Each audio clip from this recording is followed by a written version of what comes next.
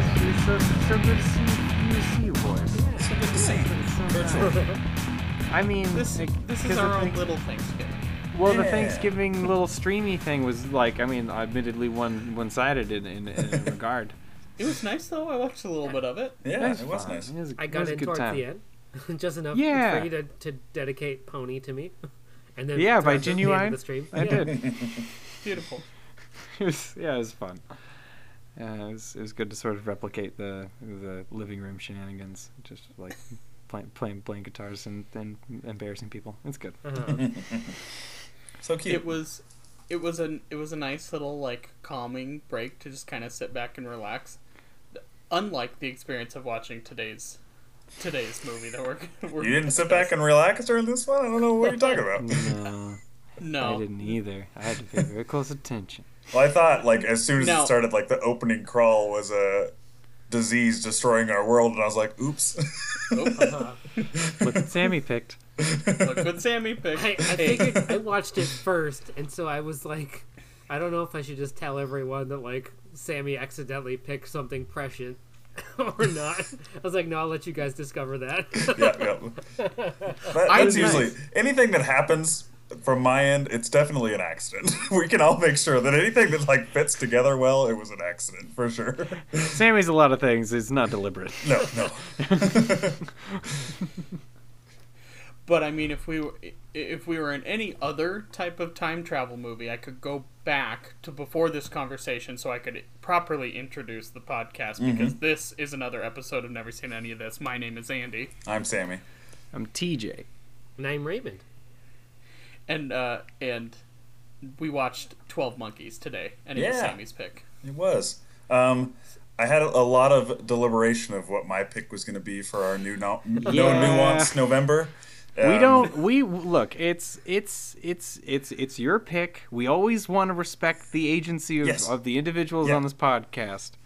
But But your first pitch to the podcast was not warmly received. No, it was Primer, and I don't think we Right. would have had a very productive episode talking about Primer, because it would have been a lot of us going, wait, no, I thought this. right, because No. I thought that Raymond was the only one that had seen it. Turns out that I was the only one that hadn't seen it. So then I was like, well, it wasn't really a good pick anyway. In that respect, that I would be the only one coming in with fresh eyes. So I mean, with that movie, it sounds like it doesn't matter how many times you've seen it. But I just thought that was just one because I thought Raymond was the only one that had seen that one. So That one Primer might is also an be. excellent representation of time travel. It's probably the most accurate version of time travel on film that exists. It's also not very entertaining as a movie, and it works more as like an explanation of how you explain time travel. right, which it Might- was on might a be lot of. better- It was on a lot of lists that I was looking up when I was Yeah. trying to find a time travel movie. Like, it was on every list. So that was like, it obviously does time travel well, but it's a lot of them said that it was like the indie version or the, not the. It was Yeah, to it's, do with one it's movie. shoestring budget, and Yeah. yeah. might- It's about as micro budget I think as you can get. Right. And it might even be like a better movie to watch as a group Yeah. rather than everybody watch it on themselves Right. and then come back and talk about it, because it's something that you can kind of like discuss while you're watching it. Right. Right. And that was the other thing that because again, it's, like I said, it's no nuance November. So I was trying to even figure out like what I even wanted to pick with that. Because I was like, what movies do I enjoy the most? Most of movies that I really enjoy, all of you guys have already seen. So I was like, we got to have something. Never seen any of this. So then I finally came across, I was like, well, any movie that deals with time travel or has time elements in it, it immediately jumps up like 10 degrees in my book of like being a good movie, because time travel is just so much fun to like watch. So I was like, cool, we'll do a time travel movie. But again, all the time travel movies that I love, we've all seen. So I was like, okay, well, I know next week TJ's picking a movie that none of us have seen. So I was like, well, I can pick a movie that I haven't seen if it's still in the vein of movies that I really enjoy. So that's where finally came to 12 Monkeys, which I had not seen, but was like, it was on the list of movies, of time travel movies that are worth seeing. So I was like, well, check that one out. I thank God every week for Sammy for the sake of the podcast, because I feel like you care about the restrictions way more than any of the rest of us. The rest of us are like, what movie do we want to watch that kind of we can make it fit in sort of the ramifications? Sammy's the rules. Yeah, I almost picked Looper, but I can't break the rule. I can't. We've all seen Looper, so I couldn't pick it. All seen it. Yeah. Yeah. So. Yeah, I think No, that's I mean this is awesome. I mean, like, yeah, I was stoked on this. I mean, because I'm a big Hunter S. Thompson fan, and so by way of that, I've seen Fear and Loathing, you know, a handful of times, and so yeah, I was like, oh, I know this fella's work. This should be fun, and it was. Terry Gilliam. I asked TJ if he had seen any other than Fear and Loathing and Monty Python and the Holy Grail. But Raymond, have you seen Brazil? I know all about Brazil. I have not watched it. But Time Bandits, I fucking love Time Bandits. Yeah. I almost just bought it from the Criterion Collection the other day, and I love it's that a fucking cool movie. And I haven't seen it in probably 15 years. So it's like, and that was the other huge issue that I ran into with like looking at those lists and looking up time travel movies, because I came across one that like Time Bandits was on there, but you can't see that anywhere streaming right now. Or like there was a couple that I was like, oh, this is the one I'm gonna pick, and I was like, oh, you can't get that anywhere. So it kind of that also narrowed down my list till I finally came to 12 Monkeys, because I was like, it is actually available somewhere for us to watch. So I've also seen The Imaginarium of Dr. Parnassus, which he did after Heath Ledger died. That was I've seen that one. That's known more for what happened more than the movie. It's a itself. wild movie. I think it's an interesting weird movie. Yeah, it's very Terry Gilliam, but I think it's at this point it's entered more the public conscience as like how they went around like dealing with Heath Ledger's death more than the movie itself. Right. But like that's a cool movie too. It is. I remember watching like. Because it came to the point where it was just like playing, I think, on HBO or something like that, and it just would be on when I was searching through the channels, and I would just like leave it on, and I've seen it a couple times through that. So there's one. I think that and Holy Grail is probably the only ones I've seen. Yeah. Yeah. I like think that. with... No, go ahead. Oh, we're both so polite. We just like let them kiss already. I was just gonna say that Terry Gilliam is probably one of the easier like auteurs to kind of fit into the auteur theory, like with Tim Burton and someone like you can go, this is a Terry Gilliam movie because it's very weird. It has a very distinct style. Yeah, there's sort of like a confederacy of dunces sort of theme that runs through like this like absurdity that everybody else around these people are taking very seriously, and everybody else is this kind of like bug-eyed experience watching the absurdity unfold. This movie's very, very similar to Brazil. I would say Brazil is even more of like a straight up everything is satire. Oh, really? Than 12 Monkeys, and it's very theatrical and lots of like sets and stuff like that. But it's a lot of the like themes and stuff very, very similar to Brazil. Yeah, I enjoyed sort of like the overall theme of like this importance and this belief, you know, gets to be so strong and so powerful, and it's all based on these perceptions and these like little flits of information or whatever, and you as the audience member, you're obviously supporting Bruce Willis through this whole thing as the protagonist, and he's a likable protagonist. You know, you can certainly empathize with the plight of like not wanting to be put back into like a 2x4 cell, you know. And that's generous, I think. Yeah, so I mean, like it's an interesting thing watching him get like even watching the psychiatrist get so wrapped up in it with him to where they both are like obsessed with this 12 Monkeys thing or whatever, and it's like it's nothing. It's truly nothing. And then especially that reveal that the doctor lady was like an insurance agent. She's not a fucking doctor. She knows nothing about anything. like all of this importance was placed upon this because of this like tacit understanding of the belief of authority. And that coming out the other side is going to be, you know, for the better or whatever, when they had no earthly idea what the fuck they were doing the entire time. They were just like shooting these poor little bastards into random spots in time and hoping for the best. Right, and that's what's also very interesting is like the only information they get is from those, like from sending people back and what they are able to like tell them and the things that they like see in the area that they're, because that was my first thought. I was like, how'd they not know that Bruce Willis died in that airport? Like, how do they not have that information? But it's because they don't have any information, only what they see in front of them and what people are being able to send to them. So that was also like they knew nothing. They had no idea what was going to happen. Unless, and I think this is another reading of the movie, is that they do know exactly what's going on. Okay. And that they were doing it all on purpose because they're they're the ones ruling. They wanted the virus to happen. See, I kind of get that from the end of the movie. That the whole thing is like a loop, and that was her meeting the guy for the first time and getting in on it.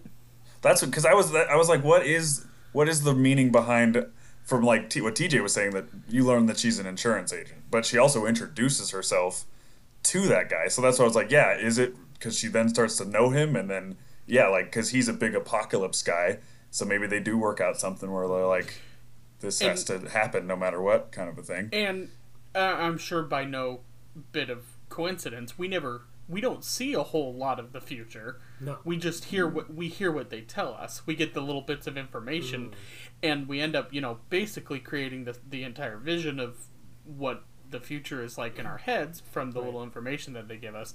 So I think it's a fairly plausible reading of the movie to be like they're the ones, they wanted the virus. They're the ones in power in the future. They want to ensure that. Whether they know it or not, because they do give Bruce Willis very little information but to go why? back on. So my question is, why send him back at all if it's already happened? I guess maybe to like maintain the facade amongst the population, going like, That well, I to know a fix guy it. that came back and he actually did go back in time and try and fix it. They are trying to Or fix it. cover any tracks, I suppose. Right. If they figured it out. So yeah, I found it very interesting right at the end when his friend shows up, Jose shows up, and like gives him the gun, but like gives him no information, like why they sent him to that time to give Bruce Willis the gun. Like that, I thought that was really like how do they, what was their thinking behind giving him a gun, unless and what Andy's thinking, they already knew what was going to happen. It's exactly what they wanted to happen. Very Well, I don't know. I mean, like, that's also sort of like, dregs up a question that could just be pure, like, stony brain TJ just watching this or whatever. But is like, there's sort of an interesting thing at play where the main character is subconsciously, unequivocally, completely aware of his own mortality. Right. Like whether he understood that as a little boy, that was this weird mustachioed, obviously wigged man being gunned down in an Except I airport wouldn't was say actually him obviously from wig, the future. When he first shows up wearing that wig, you're like, that is a professionally put on wig. There's no way they were able to put that wig on. That whole getup looks like Bryan Cranston's role in X-Files. Oh, yeah. It's fantastic. But yeah, I mean, like, especially the way that he, with such reckless abandon enjoys, like, fresh air and music and stuff like that. Like, there's obviously the fish out of water, being forced to live underground and really enjoying these things or whatever. But, just, like, the sheer glee with which he kind of, like, throws himself into those situations sometimes. And, like, this sort of, like, pure kind of, like, Dionysian delight where he's just sort of letting it completely consume him and letting him just act out. It's weird as an audience member with expectations of how Bruce Willis is supposed to be in movies, where he's like very loosey goosey and like it's very fun to watch. Well, honestly, This is the golden era for Bruno, baby. Well, it's like part of honestly, it's this, like, Fifth Element, Unbreakable are all like within a year of each other. Well, it's like notoriously. Unbreakable is Bruce 5 Willis years is a after guy that likes sci-fi and wishes he was a character actor and not like a action lead man. He would that's his whole career. He wishes he could do like disappear into character roles and shit, which is why he does like almost all these sci-fi roles he does like for minimum wage, scale wage, and then like just gives him his all and does whatever, and then he shows up in an action movie and just kind of like grimaces through it. Yeah, I'm going to demand $2 million to be in 45 seconds of The Expendables. Right, which he'll do them, but like, yeah, he loves sci-fi, and so like even in the later 2000s, like Looper, he does for either free or scale, and like he shows up in like all through the 2000s, he does sci-fi or like weird art projects, like he's in that fucking Gorillaz Stylo video where he's grimacing through that, but he's literally like, why else would he be in that other than the fact that like it's cool. He wouldn't do that just because he needs a paycheck. Have you guys seen the commercial that came out like within the last couple months for like a battery company that is a full Die Hard parody with him as John McClane, and it's better than the last 3 Die Hard movies? The battery is literally called like a Die Hard battery. Like that's the joke, is the battery is called Die Hard, and he's like trying to get that battery. That's it's funny. really funny. He is more engaged and giving more in that performance than he has in the last 3 Die Hards. Because it's something Hey, fun, man. right? Good Day to Die Hard slaps. I can't even say that's You true. can't even say it was true. I own it, but that's only because that was in a big box of DVDs that my old roommate just left when he moved to Bellingham. It was given to you.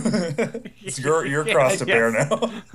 I think it's really interesting, and I had just watched Death Becomes Her a couple weeks ago, Me too. and seeing him in that, and seeing him in something like this, and knowing what Bruce does today, it's like I can't believe he was this patient, let alone to do it for no money. I can't believe that he like sat on set and was patient enough for them to like do some of these weird visual effects and like plot things out like that. I was just thinking when he gets I could like not see Bruce doing that today. when he gets like that thing attached to his neck, I was like, that probably hurts. Like he was just going for it. He's like, sure, why not? There was, I'm sure I've probably brought it up before on the podcast, but there's a long, now ancient podcast from a conversation with Kevin Smith. Yeah, Kevin Smith and Ryan Johnson, and in that, when they're talking about their experiences working with them, it's like Kevin's experience, like he doesn't respect directors that are directors for hire. He prefers like the artist. So like Kevin did that Cop Out. He's a director for hire, and like Kevin Smith is trying to like is just trying to set up the scene, and Bruce Willis shows up, but he's like, "Oh, what lens are you going to use to shoot this scene?" Because he's like a fucking film nerd, I guess, and Kevin's like, "I don't know. That's why we have the cinematographer. That's his job." He's like, I guess Bruce was like, "You don't know what fucking lens you're using for this scene," and like stormed off. And then like Ryan Johnson's like, "Yeah, I didn't have that at all. He just like asked if I needed to do anything different. He did like 20 takes, so it's like he did that movie for minimum." So it's Purred like a kitten. He would curl up in my lap, and I'd feed him milk from my hand. It was a really tender relationship that I developed. right. with So it's damn near like he considered him like a good friend by the end of Looper. So Yeah. it's like if it's depends on something what he he's finds working is on. interesting, that he Yeah. gives it his Yeah. fucking all. He just Right. doesn't get to do them very much because he needs those paychecks. But it's like it's crazy Yeah. that like if he's interested in something, he just fucking throws himself into it. And then speaking of giving it your all, Brad Pitt as Oh well my is God. just And that's- insane, like literally insane in this movie, Yes. but also is just So- like just going for it. And that's another thing with him and in this movie was he agreed. Brad Pitt was like a nobody when they cast him, and then or he was just an up and coming actor, so he had like a really small salary. And then within like the 6 months to a year leading up to the release of this movie was Vampire Diaries and like 2 other things that he was really Vampire Not- Diaries. The Vampire Yeah, Diaries. you know. I totally was like, Interview yes. with I totally agreed. I was like, yep, that's the was- thing he's in. I'm not gonna let that one slip past my Netflix. No, wire. you're right. TJ did not let that go. Interview with a Vampire. Thank you. Thank you. Admin has stopped typing. But there was some discrepancy because when he was hired, he agreed to do like his normal rate, but by the time it like came around to actually do it, he was like an A-list star, and they were like, we can't really pay him his third tier rate. Yeah, there's I've always liked Brad Pitt, and I think he does a lot of interesting choices when he wants to do something other than like serious dramatic actor. But I don't know if I've ever seen a performance where he's quite this nuts Out there. And it Yeah. reminded me so much of like, especially because I just watched Moonstruck. It reminds me so much of Nicolas Cage. It was like it feels very much like the performance Nicolas Cage would have given. Yeah. And I'm Oh, like, could you that's- imagine? And it's great. And Brad Pitt got an Oscar nom for this movie. He deserved Really? it. That's Yeah. weird. There's so much. I was I mean, it was wondering if fun. anything. I mean, it was really good. anyone I mean, it was really good and really fun. But He spends so much time just monologuing. Yeah. But That's it's basically fascinating every 'cause scene he's in is him just monologuing. like, it's fascinating because he just goes on all these weird tangents and then comes back around and then does something crazy to just end the scene. Right. Which was weird that and it brings up what the psychiatrist tells Bruce Willis. Like, at one point, his dream, he did see Brad Pitt run Yeah. by, but then he recognizes that it's the psychiatrist, and she's like, "You're only putting me in that spot now because." And I was like, "Wait, when we saw this earlier, was it her earlier?" And it planted that in your head too. And then it turns out that it wasn't Brad Pitt at all. So that it's like it just like plays with that exactly how they want you how it to be played. exactly. Ooh boy. Got you right in our crosshairs. We've discussed this year's Oscars before. I just looked it up to see who Brad Pitt was up against. That he was up Babe? against. Yep. James Cromwell for Babe. That'll do Pig. That's why. I was kidding, but that's great. Ed Harris for Apollo 13. Okay. Tim Roth for the movie Rob Roy. Oh, I've never seen that. Okay. Okay. All right.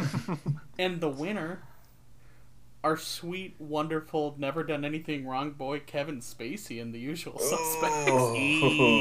Well, And then Mel Gibson Boy. takes it for the movie of that year. So it's Yeah. just a And Braveheart. awards for some good people that year. Yeah, 96 is a good year for Hollywood. For Hollywood creeps.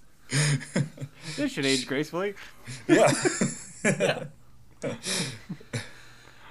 Oh boy. Then I guess we shouldn't hand out awards to anybody. Yeah, That's right. If only they would have had time travel and known what they would have been if they could have not given him that award. same. It still would have happened anyway. That's a good Yeah. point. And I think the point. that's Did you learn nothing? yeah. And I Imagine once we finally shed these awful fleshy vessels and we just become perfect little motes of consciousness and light, and we're just like, we gave an award to Andrew Garfield. He farted. How could we? Whoa, we were such savages before we got to this point in evolution. right. And I Pretty think again it's how they deal with time in this movie, where Bruce Willis, when he comes back, they're like several times they're like, you're trying to save everybody, and he's like, no, I can't save you guys because it already has happened. I'm trying to gather information to save the present. And I just think most of the time when it turns out that it's like a closed loop or like there's nothing you can do, the characters are usually like figuring that out as you're going. Like they think that they can change the past, but then they realize that they can't. Well, he already knows going in. He's like, I can't change the past. I'm trying to just help the present. So I think that was just a cool take, that he already knew that he couldn't save the past. He was just trying to save his. Right, he never and tries to his alter present. anything because Right. that's not the mood that they're going for with this time travel. Is that you're not altering anything; it's already happened.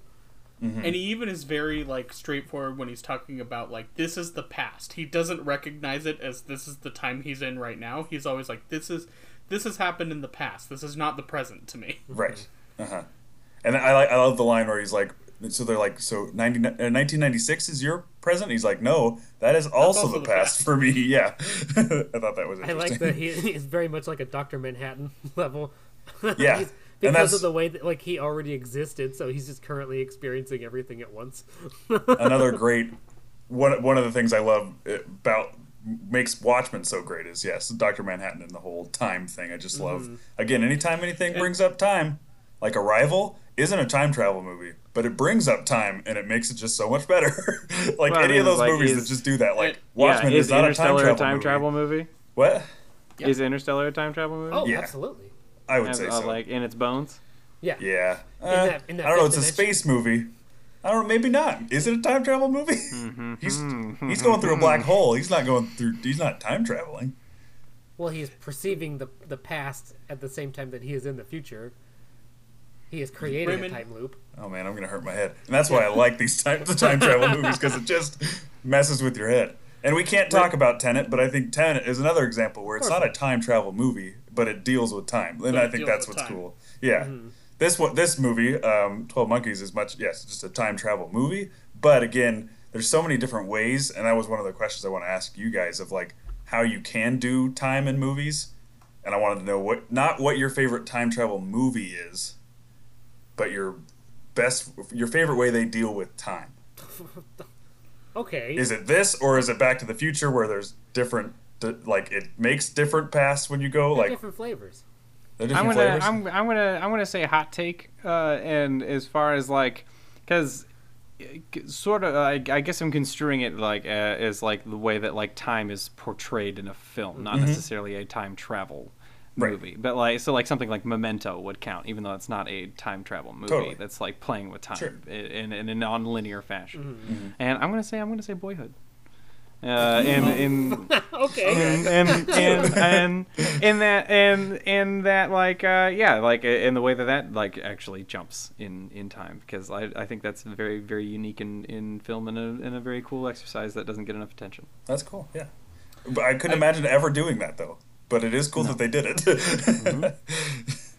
Yeah, I mean, that's kind of how that's how most people felt about that movie. I can't Yeah. believe they did it. I'm not sure why, but it's interesting. Sure. Yeah. Linklater Yeah. has to have experiments.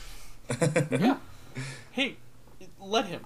Yeah, why not? There you go. Sammy asked a question. I answered the question. Yes, Your no, turn. I like. I would say probably one of my favorite, and it's a recent one, but I can't get into it too much because I don't think everybody here has seen it. But the HBO Watchmen Oh yeah, I've not seen that yet.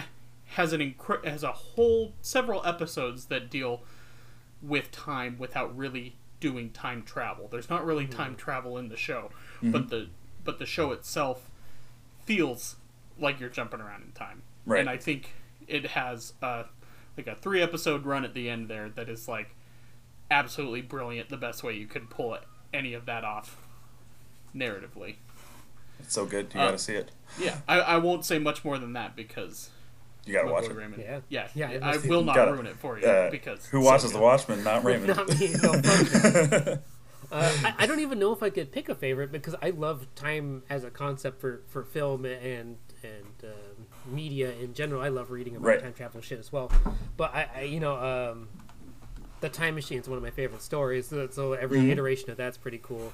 I really liked, and I know we talked about it off mic last week. I was trying to recommend you do Palm Springs. I really liked the way Palm Springs just very recently dealt with the subgenre of Groundhog Day time loops. Right. time loop. Yeah, and that was a very cool concept to me that I haven't seen. Much like this, it's like a concept that you see a lot in like written or like comic books or something like that, but you don't really see it displayed in movies or TV very much. So Yeah. like I like all various different forms of it. It's hard to pick a single favorite, but Totally. yeah, it's like this is definitely up there for me now because you don't see too many movies that deal with time in this kind of way. And Right. it's refreshing And to see that. I was going to say, deal with and rules or not anything. saying that Harry Potter is my favorite one, Oh, but right.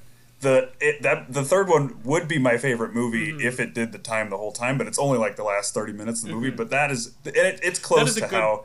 That's my It's close favorite how the movie. 12 Monkeys My does it favorite book. again, where it's already happened. Anything that has happened has already happened. You can't, Mm-hmm. and I love the line that Harry Potter says. He's like, "I knew I could do it because I already did it," which is like a crazy way to think about it. Yeah. But it's like this has already all happened. That blew Anything that 11-year-old me's mind.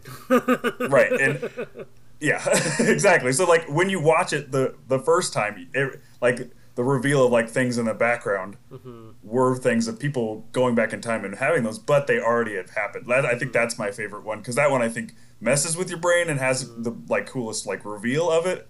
And this movie kind of does it as well, where it's like, oh, it was him the whole time. That when he was a kid, it was also him because it all had already happened, kind of a thing. And I think though that's my favorite to watch is when that's the case.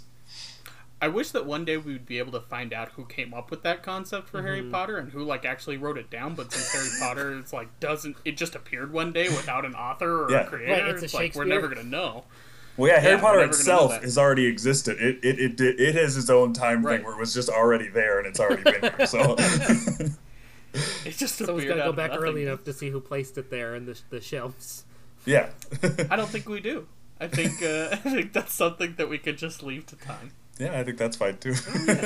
In time, the myth of some like Johnny Appleseed like figure who gifted Harry Potter unto the world will manifest itself.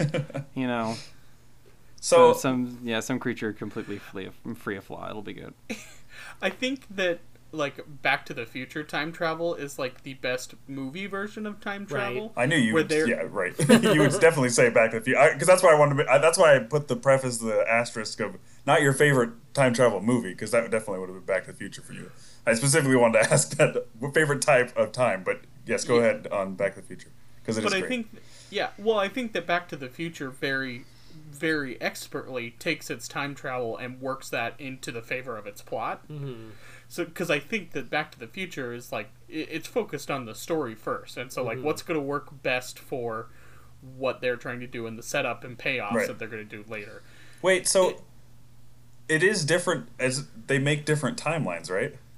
Yeah, Yes. that's Isn't that what Back to the that's Future the is? theory of time travel. Is every time they change something, it's like every choice you have is a different timeline. So every time they make So a then why different does choice, he it's a disappear? Why is he disappearing if he's just making another timeline? He doesn't exist in the current timeline.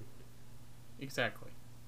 Oh, man, So time maybe is I'm hard, just not man. remembering. So the first movie 'Cause the first movie is only one timeline. But since in the second movie, Doc Brown pulls out a whiteboard at one point and Yep. explains all this, you should just go watch. You should just go watch there you that go. scene. Fair from enough. Back to the Okay, Future. I was just remembering it wrong. You're right. But okay. basically, it's like part one is kind of like a perfect time loop because they don't really mess that much up, other than he breaks up his parents. So it's like the big thing that he changes, and so if that doesn't happen, then he won't exist.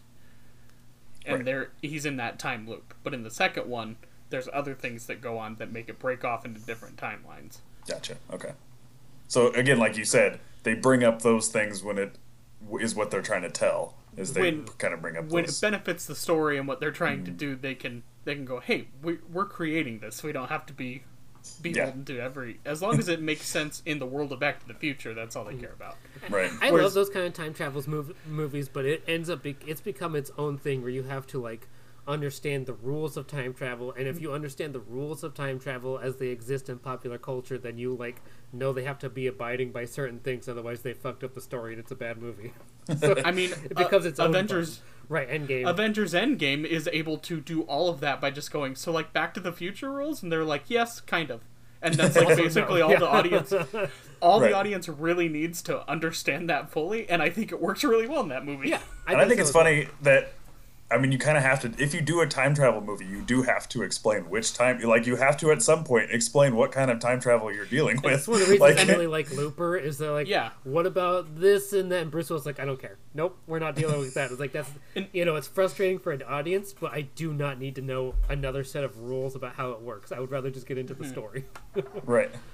Oh, and quick sidebar: Andy and I need to justify going to school for 2 years. Yes. And talk about Le Jetée. Yeah, because this 12 Monkeys is based on I was going to a ask you French about that. a French short film, Le Jetée, or The Jetty, I think is the American title of it. But we watched it in film school, and it is a 30-minute short film that is basically like the same concept, except it's black and white still photographs with voiceover. Feels and really and French. It does, but I think it works incredibly well when you watch it. It's awesome. Yeah, I mean, because like every image is composed like you would like a shot for a film, but you're banking on the fact that it's going to be a single image that the audience is going to have a much greater amount of time just taking in. And so matching that with an evocative narrative that's very atmospheric on top of it, like it makes for a very compelling short film. That Is it something where like world. you don't notice something in the picture until like it's kind of like brought up as it's going through, or is it just No, you're understanding it more as they're talking?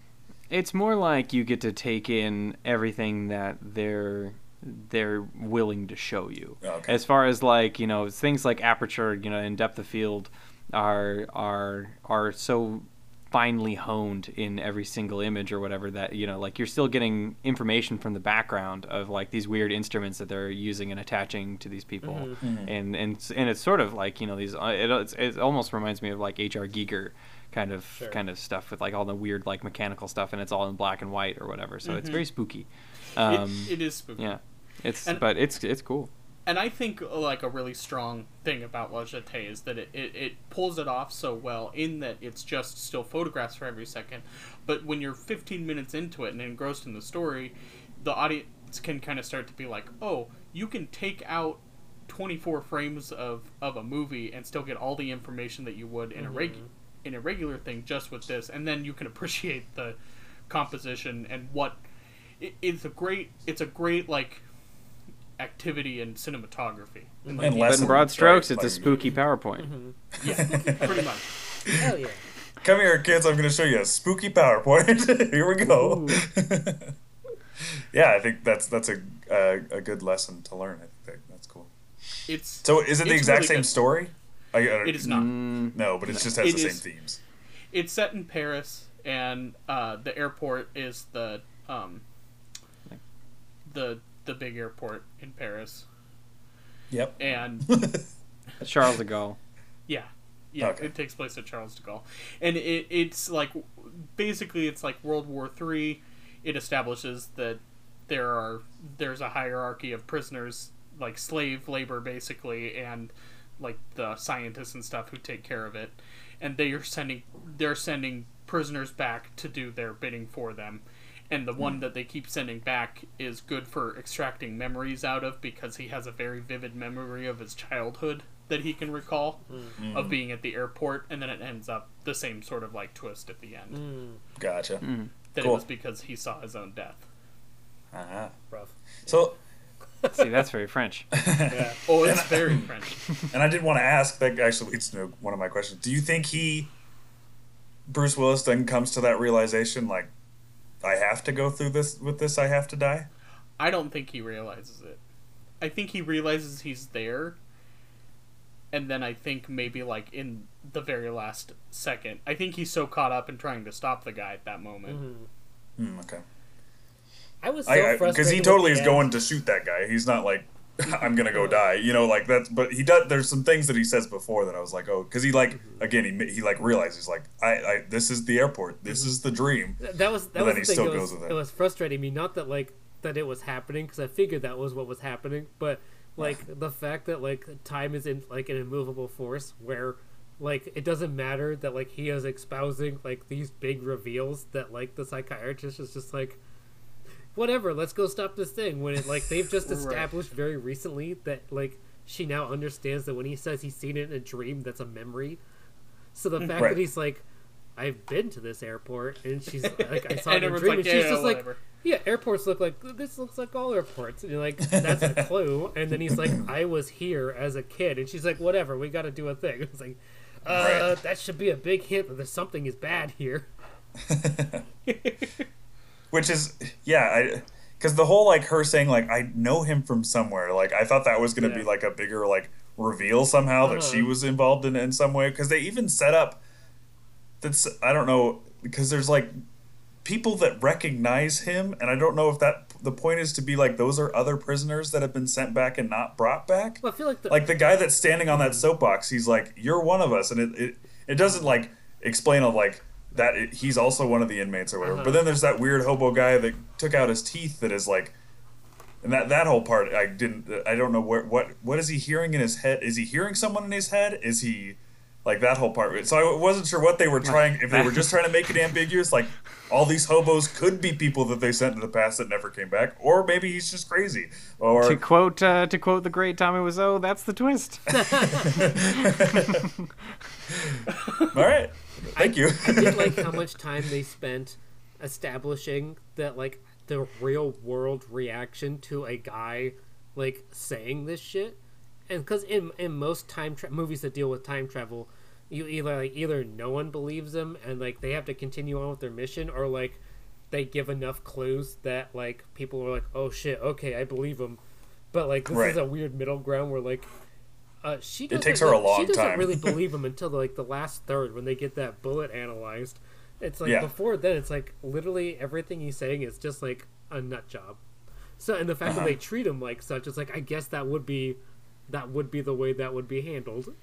And then he hits He the just point seems where crazy. he even believes it, like Oh. at the end of the movie, where he's like, I must just be crazy." Like, I mean, he very offhandedly the first time he comes back to the future, and he was like, "I don't think brains were meant to exist in two different times at once." It's like, yeah, he Right. lived in that time period, so he's already had all those memories before.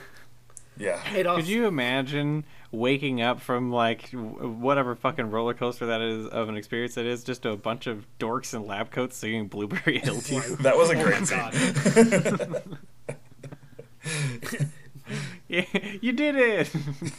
And they're just like the comments like they give him and like how they act are just so like quirky. Like I don't know, they're just like they're weird. It's so like, yeah, have fun with it, extremely- whatever. Isn't this nice? It's extremely Terry Gilliam. Yeah. Like Yeah. that sort of like quirky character is very The much. fucking round TV present like thing that they like they present to Used him. to talk to him. Yeah. It's very Terry Gilliam as well. I like when the square mirror was over that lady's face. Uh-huh. She just like, Yes, and it's just grumpy super like a zoomed little in. frog. Yeah, it was fun. I thought So, I yeah, had that- watching this last night was like, wait a minute. This is set in 1996, and he's like, I don't know how old he's supposed to be as a child in that airport, but he's definitely a millennial. Bruce Willis is the oldest millennial. What a millennial, he would. Oh man, I just thought it was really fun to like I all dare you the. to tell him that.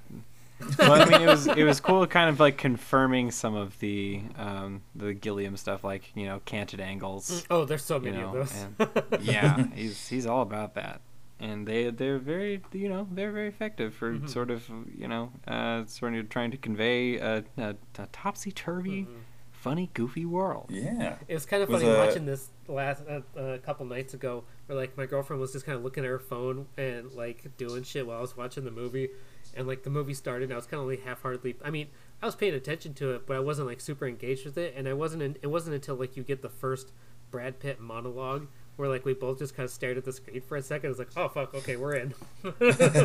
We're in. You let us know, Raymond. Yeah.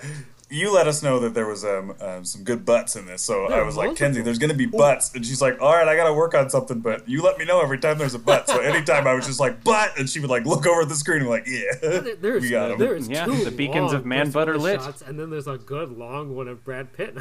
But every time it happened, I was like, good for him. Like with Bruce Willis, I was like, good for him. Yeah, he's already like 40. Good for him. We applaud man butt movies. It's Bruno's ass, baby. That's right.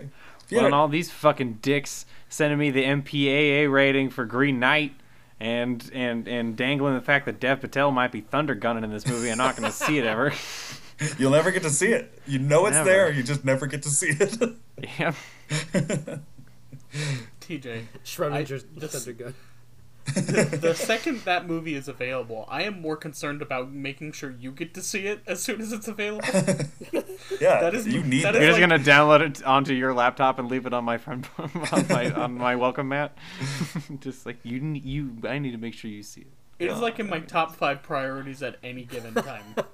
Make sure I see the Green Knight in 2020. Oh, really nice. Oh, that's really sweet. Thank you. I'm gonna make sure you see that goddamn movie. Andy's gonna move heaven and earth to make sure you see that Green Knight. You see that thunder gun. Man, that's nice. That's You're great. fucking Matthew McConaughey in Tropic Thunder. My boy's gotta get Thunder Gun. TiVo. Got your TiVo. Just slanging a copy of the Green Knight to your front door once it's available. Absolutely. From the parking lot. Just gotta get it. Well,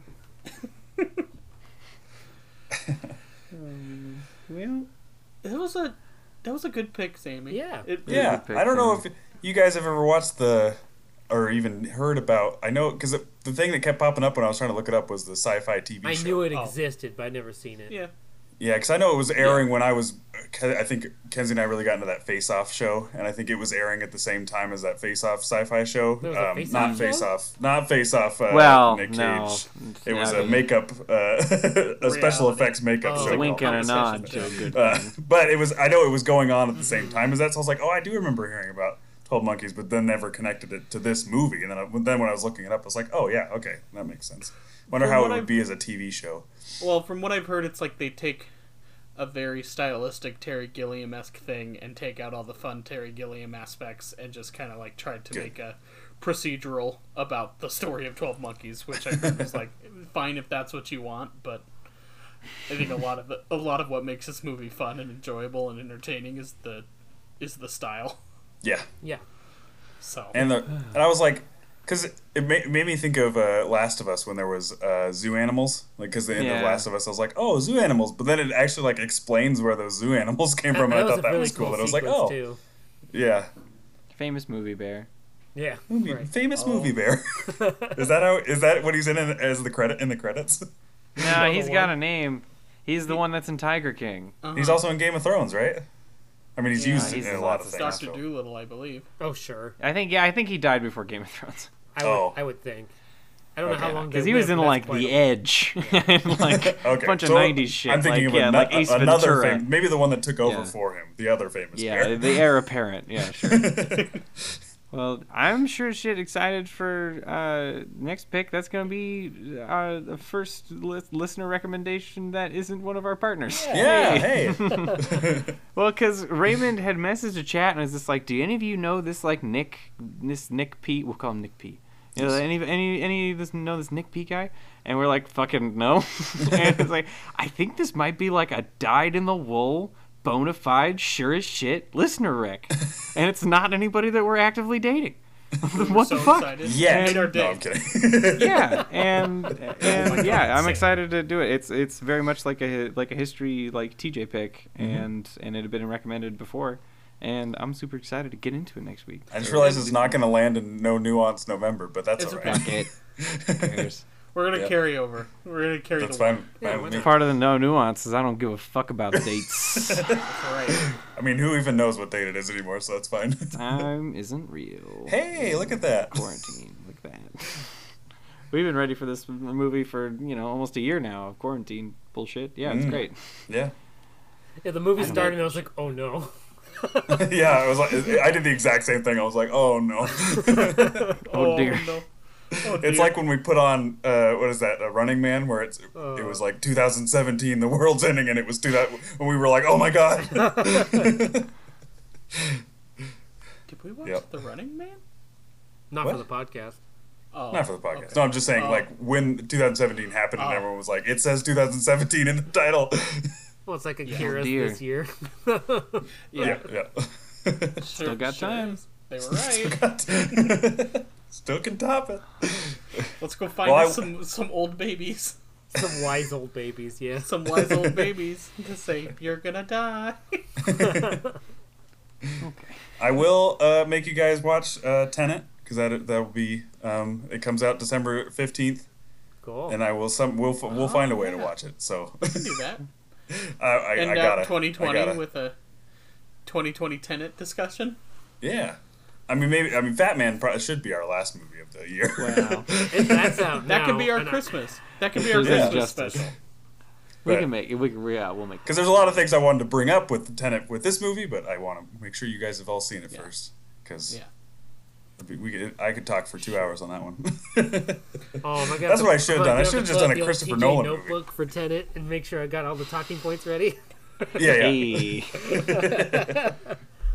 All right. Well, we want to hear everyone out there's opinion on time travel movies, and Yeah. if you have an opinion, we want to hear it. So you can get a hold of us on our Twitter with @NSAOTpod, or you can send us an email over at neverseenanyofThispod@gmail.com, or you can head over to our free Patreon, also known as our Facebook page. It's where all of our episodes come out first.